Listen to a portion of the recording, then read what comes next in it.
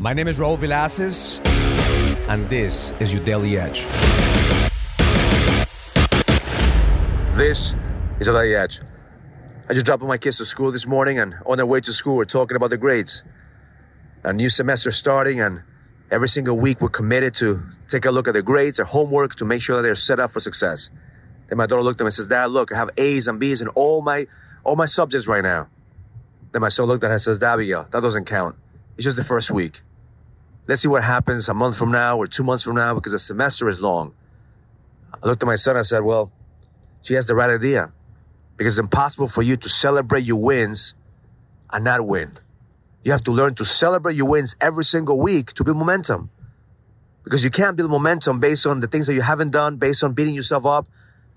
And it's impossible for you to go to the next level unless you appreciate the level that you're in." So I told Abigail, celebrate your wins. Be proud of the A's and B's that you have right now. Now it's time for you to keep that momentum going, and don't let your foot off the gas. Continue to put the foot on the gas. Continue to build momentum. Because as long as you celebrate your wins on a weekly basis, the semester is going to be here. At the end of the semester, you're going to be able to see the results by putting in the work. Because it doesn't matter what happened last month or last semester. What matters is, what are you doing today to get closer to your vision, closer to your outcomes? So today I want you to celebrate your wins. Look at the last month and ask yourself, what are the 3 things that I feel like I'm winning? As a matter of fact, text me the 3 wins for last month. And also text me the 3 outcomes that you're excited about for this month coming up. Because unless you celebrate your wins, unless you have a vision, unless you're intentional about the shit that you're doing, you're always going to be beating yourself up. So my intention for you today is to celebrate your wins and see the vision that you're creating for yourself. Understand that life is a process.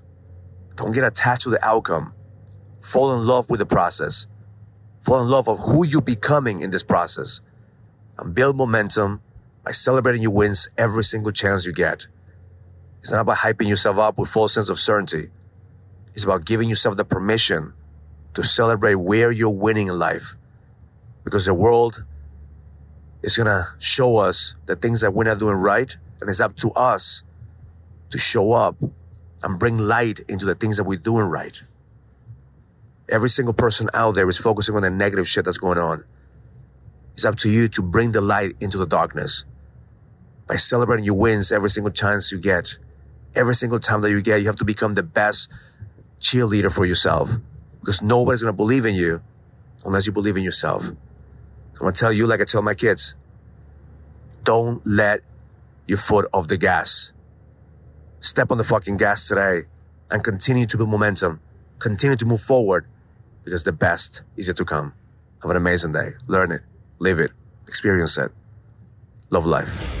If you're a businessman and you're ready to lead, go to findmynextlevel.com so you can sign up for the Next Level Leadership Summit, an experience that's going to help you lead with power. Go to findmynextlevel.com. That's findmynextlevel.com. I'll see you there.